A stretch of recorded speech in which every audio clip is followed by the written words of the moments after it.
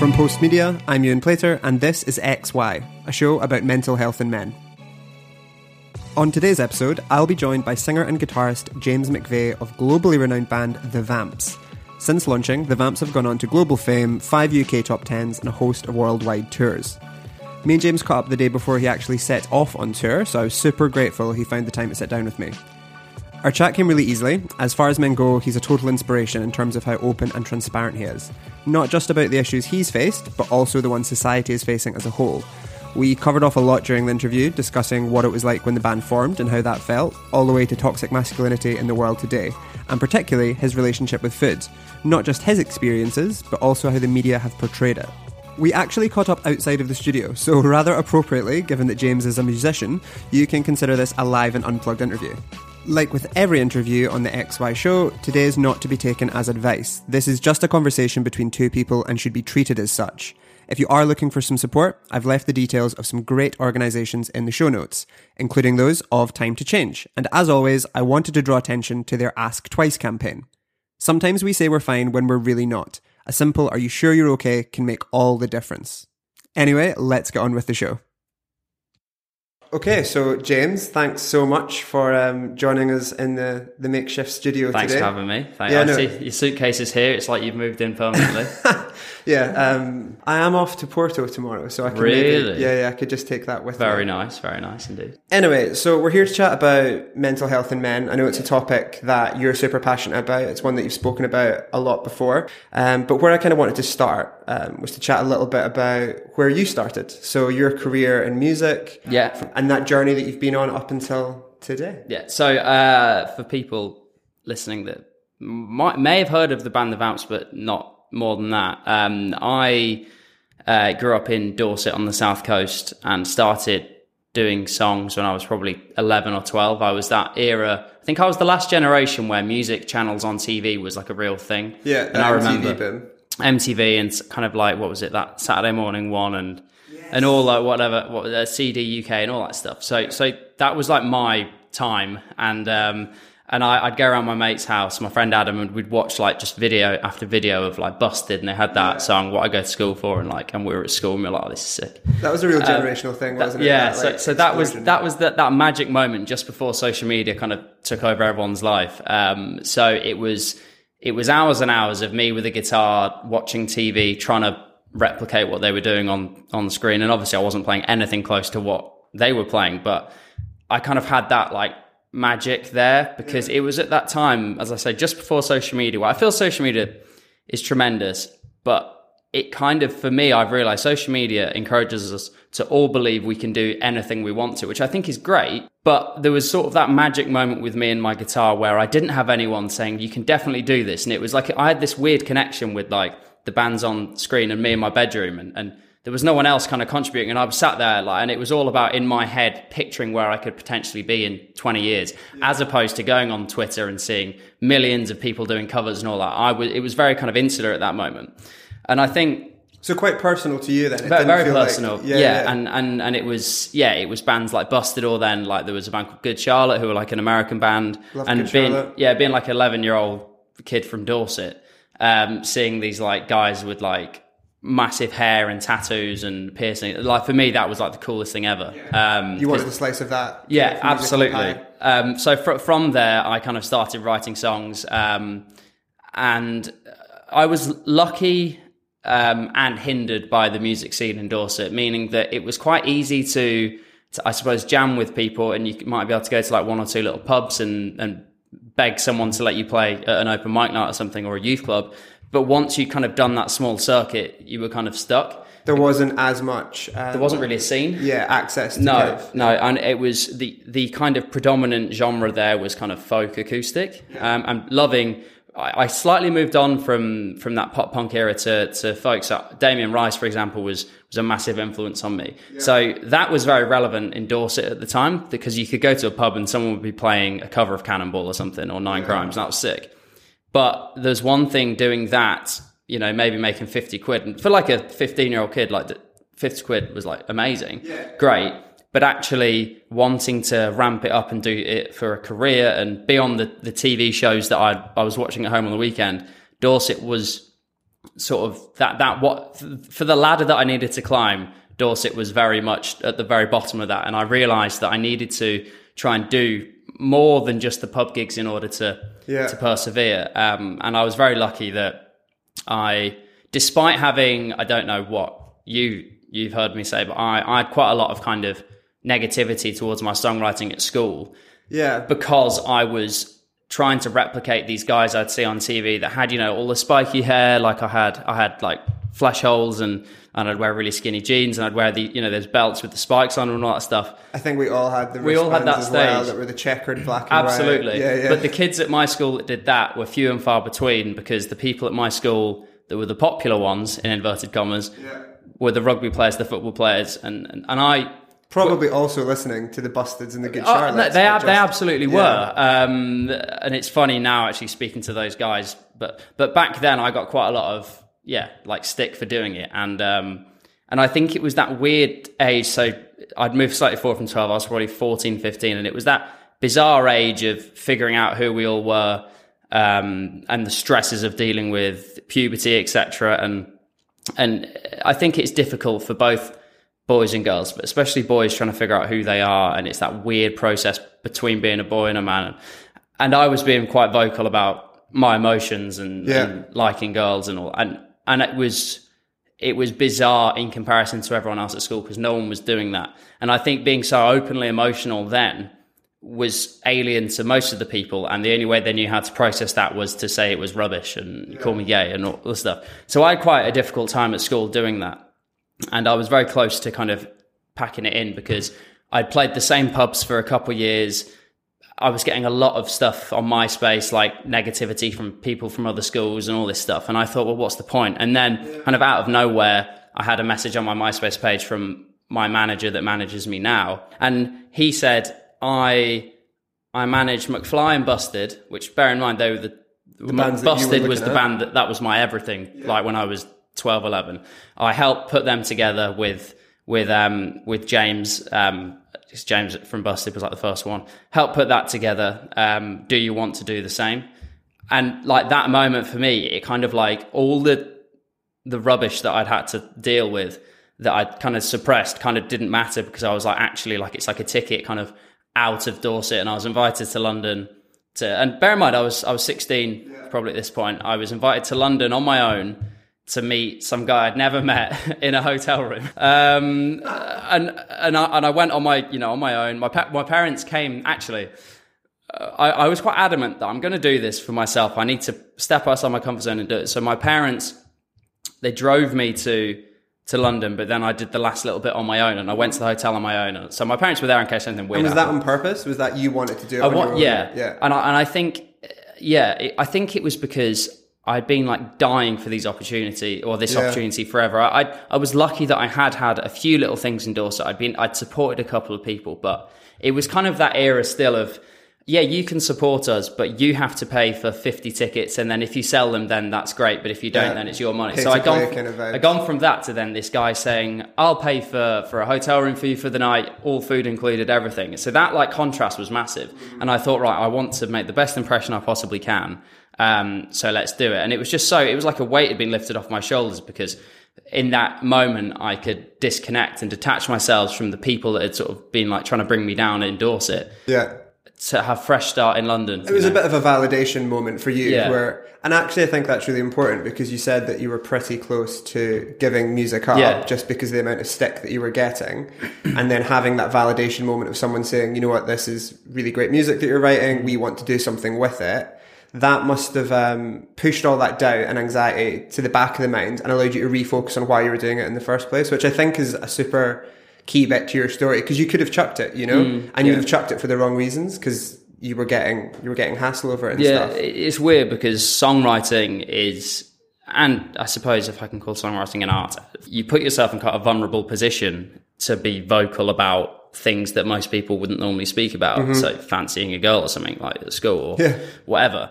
So doing that, I was already it was like I was balancing. Whenever I put a song on my MySpace or something, I'd be like, how's it going to go? And it's not like I had like thousands of fans waiting for it, but like the reality is I was giving a piece of myself to to anyone that wanted to listen. And that was always really, really scary, and already put me in a really weird, uncomfortable position. So then when people would say, like, I mean, there'd be people that would be like really supportive, but then all it would take is like one or two guys that I felt physically threatened by, massive, like, muscly rugby players, to be like, you're shit, blah, blah, blah. That really, like, knocked my confidence. So to have someone to come along and say, actually, like, I really like this song, I like that song, let's do it. It, as you say, it did validate it, and it made me think, actually, like, I was right to put myself in that vulnerable position for that time, I guess. And I think that is the thing, is that pursuing what you're passionate about should be easy. You know, you shouldn't have people around you that are pushing you back. And it's a shame that so many people, normally kids, like, who are discovering what they're passionate about in life and discovering themselves, do face that kind of naysaying attitude. I think around the topic of anxiety in particular, I've got this question in my head around joining the band, as you've said, addressed a whole bunch of doubts you had, and it kind of validated where you'd been and where you wanted to go. But you've been on tour since you were 18, I believe, or been touring since you were 18.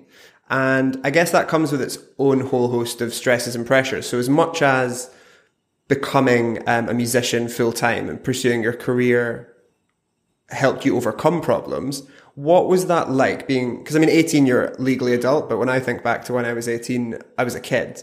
So what was that like growing up and maturing in that environment? Because you did really jump to stardom pretty quick. What was that, journey like? It was strange, because I was the oldest of the band at 18, and the youngest, Connor, he was 15 when we met him and 16 when we went on tour.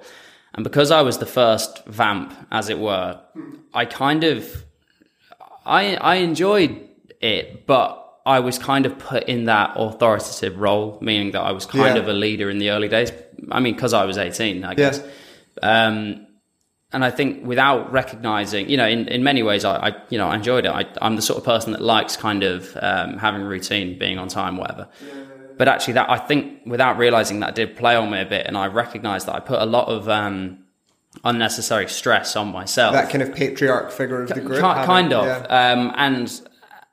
And on a personal level, it was lovely to know that, the guys, we were there for each other and stuff. But I think it went deeper than that for me. And nothing that the guys did contribute to this, but I personally would feel like I'm letting everyone down if, something didn't happen, if someone was late or something. Yeah. So I think it was great, but so that's one thing, that's point A. But then at the same time, the Vamps were very lucky that things worked. And I think, again, the contrast from what I was doing, playing the pubs and doing the odd song on MySpace, to then the first song we released went to number 2 straight away. And like Bruno Mars wrote the chorus, and like out of nowhere, we were nothing to then something, literally overnight. And behind the scenes, yes, we'd been writing for a couple months before, but we started by putting stuff on YouTube.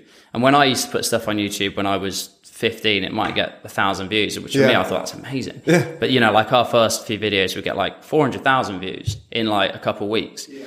And I don't think I realized until quite recently how much that jump affected me, because it's a dream come true, obviously. But when everything just works and you have, your first song is great. The first tour sold out in an hour. Second tour we put on sale during the first tour, and that was 202s, and we sold that out in like the first morning. Bloody hell. And the album went to number 2, and our first 4 singles went top 3, and all this stuff. It kind of like everything was a positive. So, it'd be like an upwards trend of success maybe on a graph. But that upwards trend for me, sadly, was just like a straight line, because we were very used to things just happening. Yeah. And it sounds very ungrateful now saying that, but at the time it was almost clinical, because it was expected that, after we had that, the first time that our song came out, we were like over the moon, blown away, incredible. But because things just kept happening and happening, it did kind of just turn into normality, the norm. Which is really weird to say. And now looking back, it does seem, it's a real shame, and it feels like I took it for granted. But when that is just life, that is, you almost begin coasting on the realization that things are just going to work. So then when things don't perhaps work, so for example, our record label in America, we signed to them and we were just about to release, and then they split in half, and there was a massive parting of ways with two record labels. It was called Island Def Jam, and now it's Island and Def Jam. But we lost our whole team in the course of a weekend, really, because they split. And so the whole campaign that we were looking forward to releasing just crumbled, basically. And I think having that knock there, when you're so used to everything working, a little knock like that, we were still able to tour around the rest of the world. But because that was one little thing that actually didn't go the way that we thought, it was quite a massive crash for me mentally, because we were like, oh, it's not what we're not used to. bulletproof. And I think things like that just began playing on my mind. And the problem that I had is because the tour selling out was the norm and just to be expected. When I was on stage, I wasn't really enjoying it, which sounds so sad, because now when we tour, I look at the faces in the crowd and I'm like, it's amazing that these people have come to the gig, and like, I feel like a genuine, really strong connection to everyone in the crowd now. And it's amazing. But at that time, when I was 18, 19, it didn't mean anything to me, which sounds really weird, because all my life I'd wanted to play to bigger crowds. I've been playing in pubs and whatever. And it's funny, back then I'd do like 2-hour sets and sing as many songs as they want. And I'd try and learn a song for someone in the crowd. You were grafting for it. And I loved it, and I was passionate for it. But then on that, we did a couple tours in a couple of years. By the third tour, I was on stage thinking about doing Our Kitchen Up or it became mundane and soulless for me. And I realized that I was struggling to process how I was feeling. Yeah. And I think harboring those feelings of negativity really weighed down on me, and it escalated to the point that I was like, yeah, really, this isn't what I want to be doing. And I wanted to because I think that's super interesting, and it's really telling of social media, especially as a whole today, where you look at these celebrities and these stars who are living what you believe to be your own dream. So you just think they're happy all the time and all the rest of it. But at some level, as you say, it must normalize out. It becomes the day to day, and it can be a good day or a bad day like anything else. In the music industry, and many industries, you're always encouraged to strive for more, for greater and better. So it's like, you sold at 202s, but let's do 3 next year, and all that. And I think when you do that, you have to, because you hit the ground running. And when you have sort of like glimpses of success, you have to grab them and run with it. But when you have that and you don't appreciate what you're doing in the moment, you forget about it a week later. Like I couldn't.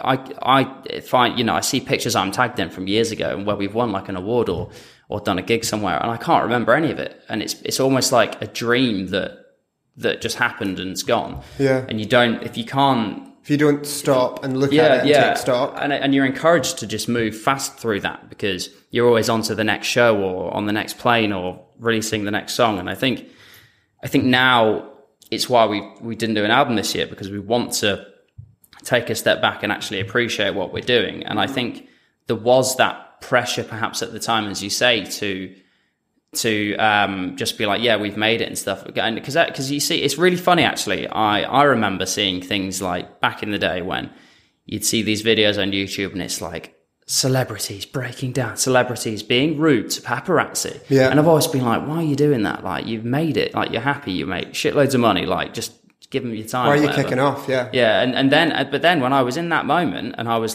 just rude to everyone, and I was kind of really just, I don't know, I wasn't there. I definitely wasn't the same boy from Dorset, and I realized actually I get why Justin Bieber didn't have a picture with that person, because he obviously felt like shit at that, and it's just like, he just didn't fancy a camera in his face. And it's really, really weird, because now I've kind of come full circle with it though now, because now I'm out of that weird dark space where I'm like, no, like these are normal people. They love your music, or they saw you in the jungle and they just want to have a chat, and we're just people. Yeah. And now I really, really appreciate it again. But in that moment, I was quite backwards with how I thought about things. And I think there was that real pressure to be like, yes, everything's great, it's perfect. And I think that's a symbol of men in general. We have to just be like, get on with it. Yeah, just crack on. Do you think there's something, because there's a real common theme for me in everything you've said, all the way from school up to touring, but maybe not feeling your best, is that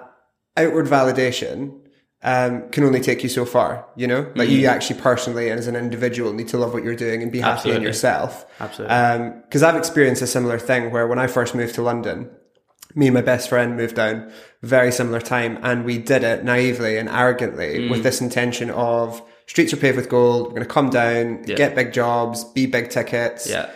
And then you would get the job that you wanted, and for a few months you would feel top of the world about it.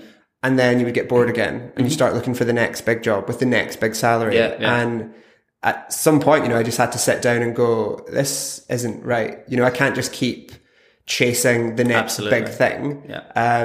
Cause not on the same scale, but it normalizes out and your day to day becomes not enough to satisfy you. So I think there's definitely a piece there about being able to, reflect on yourself as an individual, not just what does the rest of the world think about what I'm doing. Yeah, and I think I've come to realize that I've got this weird like philosophy of it where we're encouraged as a society to work towards, it's quite sad really and morbid, but we work towards retirement, don't we? So Monday to Friday, 9 to 5, we work jobs most of the time that people aren't particularly happy with, in order to earn just enough money to pay a mortgage to get through, with the realization that hopefully when you're 60 or closer to 70 now, you'll be able to retire and you know, and do what you want. And I think that's kind of weird your life is laid out before you for most of us. And when you're young and have health in your body and stuff, that's when you're working 12-hour days. And I think that's kind of sad to one extent. But two, in contrast to that, when people, you know, come to London, get the job, or for me, when, you know, you're suddenly earning more than your parents put together and you can buy your first house, or to ramp that up, Justin Bieber, who can have any car, any house, any girl or whatever he wants in the world. When people achieve lifelong goals when they're 20, what is the point of the rest of it? You shouldn't, as humans, we've trained ourselves to never believe we will actually achieve what we want. We're sold a promise that is never achievable. Do you know what I mean? You're never meant to conquer the world. There's and have all the money. We're not trying to complete life. And it's really sad because then you get to like 70 or 80 and the average person's like, well, what have I really, yes, children is what I've achieved and that's lovely. But when you have, as you say, for me, happiness and success and satisfaction can't be materialistic, because that doesn't equal happiness. Because money, you can never earn enough money, and you don't. There's always more to be made. Exactly. You never climb to the top of that ladder. You never won, and you're never satisfied. So I think we have to seek satisfaction through other means, and that's why now, like, I seek happiness. But like, I walked here today instead of getting an Uber, and for me, that's happiness. And it's just bizarre. And I think as a society, we have to maybe refigure how we have been encouraged to live our lives and strive to do things that are positive, instead of, you know, like pushing pencils every day to earn a certain money to then do something on a Saturday night. I think we need to sort of refigure out what we want to achieve in life, as opposed to just working for 50 years, you know? And I think you're so right. And I think specifically within that, there's a massive conversation for me around the male ego. I feel everywhere you look, and it is getting better, there is this male image that I'm supposed to achieve. Wealth, fame, typically in the media, it's this beautiful girl kind of strapped across my lap. I've Good got to have facial this, hair. Yeah, great facial hair. I think I've completed that one, to be fair. I think we've got that. And especially the body as well. You know, you've got to have that amazing, you've got to have that amazing physique, or you've kind of failed as a dude. And the physique bit for me is the one that is newest. Because I think for generations, you can go back decades in cinema and TV, and women have been really pushed by society to look a certain way and behave a certain way. But for men, if you look at James Bond 40 years ago, he was not this shredded, you know, dude. It's a recent thing that men have got this pressure on them to look a certain way, eat a certain way, exercise at certain times. And how do you feel about that? What's been your experience with that male celebrity image that you are kind of being pushed to be by culture? Well, I did a video on my Instagram the other day. I've just discovered Instagram TV, which is for some bizarre reason I seem to post a lot on there. Yeah. And food for me has been an interesting one. So coinciding with the musical journey, literally exactly the same time, I was really struggling with, well, I say at the time I didn't know I was struggling, but looking back, I had quite a difficult journey with food and body image. And I think it stemmed from being age 16. Again, the guys that were popular in school were the tall, athletic built guys that played rugby.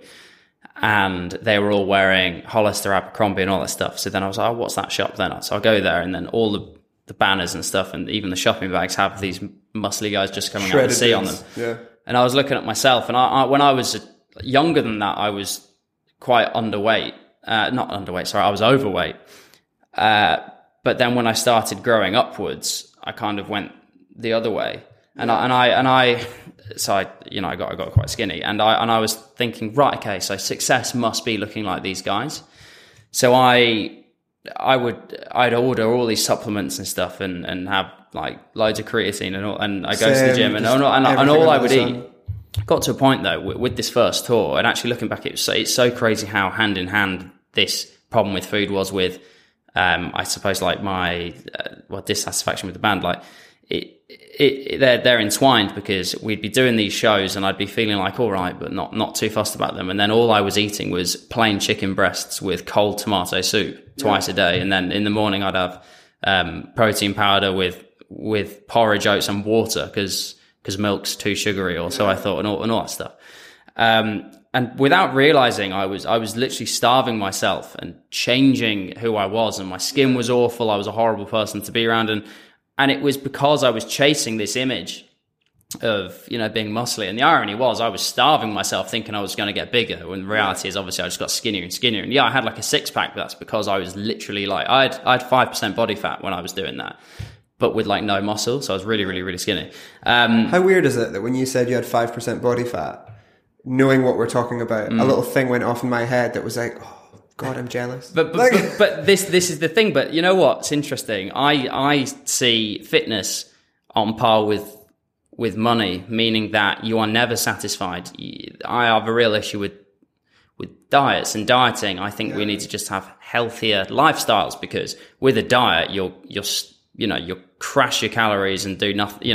Do loads of exercise for like 6 weeks, and you might hit this weight that you want. But one that's really hard to have longevity with, unless you literally don't eat ever again. Or on the other end of the spectrum, if you want to get muscly, you'll get to what you deem is what you'll be satisfied with, and then you'll see someone else in the street and you'll be like, shit, their arms are bigger than mine, I want to do that. And it's a never-ending circle. Yeah. And I think that's the problem that us men face now, because we don't.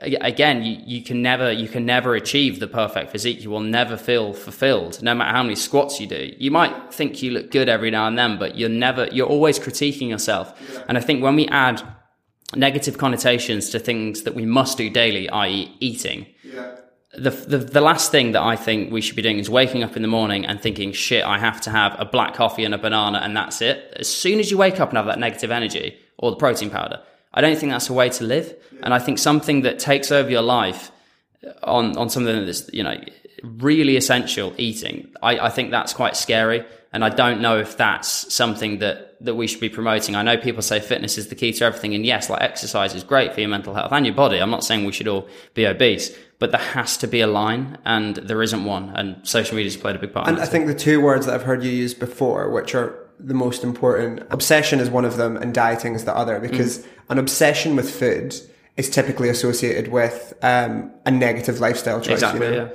But actually being maybe not obsessed, but proactive about eating with your body and mind in consideration should be a really good thing. So there is a point in everybody where you do need to strike that balance. And I know that the other word, dieting, is something that you were super critical of recently, because you feel like the word diet implies restriction, withdrawing yourself from society. And actually you ostracize yourself, because I was that person, I don't know about you, but I was that person that would say either one, I can't go to something because I can't eat there, or two, I'd go and take like protein powder and I'd add it to something, or I'd have like a salad under the table, or even, like I'd try something but then spit it out because I was like, no, it's not worth it. And it's Yeah. like, before you realise you're alienating yourself from your friendship group. Yeah. And so many of us are doing that. Completely. And I think to stick on food just a minute longer, when I was reading some articles and stuff ahead of this interview about you, one thing that kept coming up was when you were recently on I'm a Celebrity, Get Me Out of Here, just back from the jungle. Yeah. One of the things that kept coming up was this obsession with the media defining you as anorexic. And it was in headlines. It frustrated me because I'm not. Yeah. And that kept coming up in all the Yeah. interviews. You were saying, I'm not anorexic. I've got a relationship with food that is a ongoing journey. Yeah. But it was like the media needed to have this word that they could go, anorexic, headline, click here, read now. Why do you think there is an obsession with labels like that? Why are young men and women, but in the context of yourself, young men being labelled like that and defined under a certain umbrella? I think that papers like being divisive and they're like writing, sexy headlines and stuff. But I actually think that it's more serious and severe. I mean, look, anorexia is something that's really, really a key issue that needs addressing. And not very often discussed in the context of men. No, exactly. So that's a definitely valid point. But what I would say is, aside from anorexia for a second, that there is millions of men that struggle similarly to me, having negative relationships with food, that is really severe too. So I think that people do that. I think part of the issue is people still don't really understand that men have this issue. So people that write in the headlines will just label, let's put anorexia on that because that's what it is. It's not, but it's still a really serious thing. And I think within the context of male mental health in general, we're coming a long way in many areas, but there's still so much left in the dark. And I don't think people quite know how to talk about it. So perhaps that's why they did it. But it did annoy me because, one, it belittles other people who have anorexia. Yeah. And two, that's not what it is. It's something separate, but I don't know. And I guess it oversimplifies the conversation because it means that anything you say after the fact is a justification, ignoring the title that they've given you, which... Yeah, and it's kind of, I think you're right. I think that if they can label it anorexia, then that's what it is. They can put it in a box and it's sorted and it's a condition, when actually it's a hell of a lot more complicated than that. Yeah. Because I don't understand it still. Young man has complicated relationship with self isn't as attractive. No, exactly. So yeah, fair enough.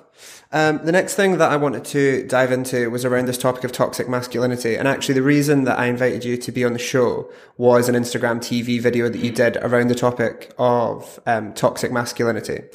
And one of the stats that was the driving motivation for me to start this show was that male suicide is the single biggest killer of young men. But why do you think that is? Why is it that young men especially are killing themselves at such an alarming rate? The video I did was after kind of Mike from Love Island sadly committed suicide. And I think there's different pressures on men now, because as you were saying before, like the older James Bonds weren't like rips or whatever. It was all about having like a Daytona or something. But now it's like you have to have like an 8-pack. And I think so there are different pressures that are being applied on men. So I don't know. I'd love to, it's a shame because I'd love to see statistics from like 50 years ago to now. But I just don't think we have them. But I think there's still definitely pressures. When you mentioned Mike from Love Island there, and that was a really, tragic incident, but I also felt like it served as a bit of a watershed in the press. And I wouldn't go as far as to say that reality TV has a responsibility for anybody, but it certainly has a duty of care. And I think that the pervasive nature of these shows, where you debase a person down to what they look like in a bikini or a Speedo, definitely has an impact, not just on the viewer, but on the person on that show, because you're taking these ordinary people, you're putting them in this 15 minutes of fame limelight and then asking them to, come to terms with that really quickly. And as you said, overnight success had your issues when fame kind of hit you. The same applies to the people who are on these shows. I guess my question is, what duty of care do you think reality TV has when it's a Joe Public guy who overnight becomes a national treasure? It's difficult because, I mean, the show My experience with ITV was really positive with The Jungle. We saw a psychologist before going in, and if we needed to during the process, we could speak to someone, and we were offered free appointments afterwards, follow-up. So my personal experience was... Because you really are great. In the jungle. You're not... Oh, yeah. It's not like the cameras go off and you not hit up the Hilton. Yeah. No. And it was really tough. And actually that for me was a really strong, realization that... Because, going in, I thought that I was kind of all right with myself because I've done so many of things like this, speaking about mental health before going in. But actually I learned even more about myself and realized actually... being within your own company, isolated in your own company is really, really bizarre. We're so used to being stimulated by other people or your phone or Instagram.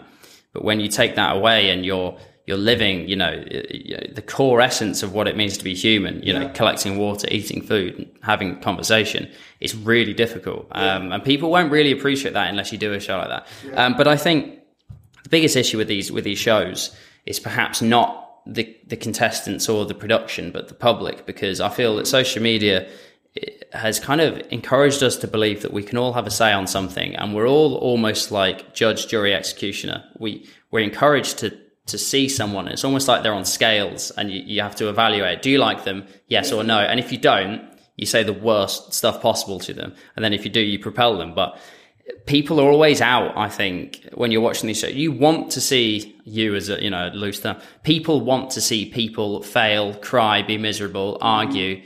They love Jeopardy. That's always something that's thrown around in The Jungle. Like we were joking, the producers would want Jeopardy. Yeah, Jeopardy. And when you encourage that negativity upon an individual, I think it's very easy for us to forget that these people on these shows are real people. They are humans. And you factor that in with social media, giving everyone a voice.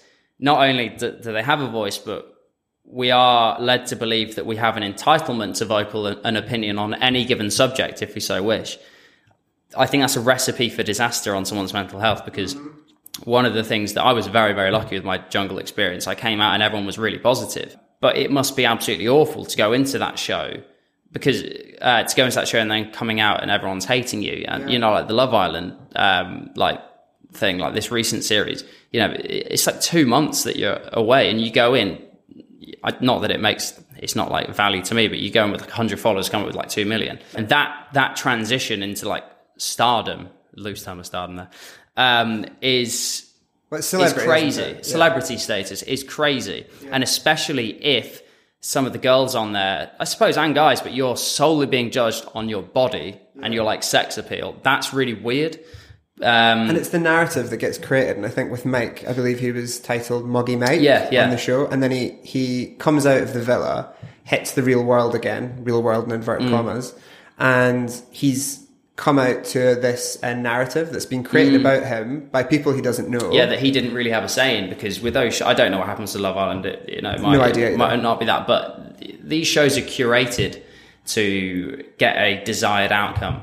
So it's entertainment. That's the purpose of the show. Exactly. And people are, sort of forced to spend time with certain people and whatever. And for him, he was probably like, yeah, whatever, like I don't mind. But those shows, it's very easy to forget the cameras are there and that people are watching. And like, in that isolated incident, if it was like a group of friends and that stuff was going on, it might be like a bit of like gossip or something. But when it's propelled onto like the world stage, that level of scrutiny from millions of people, it's crazy. And I think that we all feel that we have an entitlement over people. So a bit of ownership just because they've put themselves in the public space. And when you watch something every night for 3 months, you don't see them as people. You see them as little things on the TV, almost like an item. Like, do you know what I mean? So then when you see them in public, pick them up, put them down. Yeah, it's exactly like that.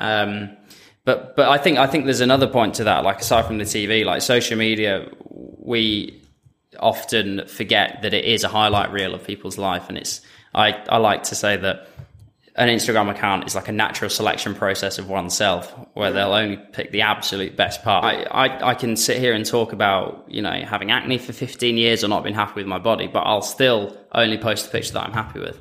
Why is that? Like completely. Why? And it's that.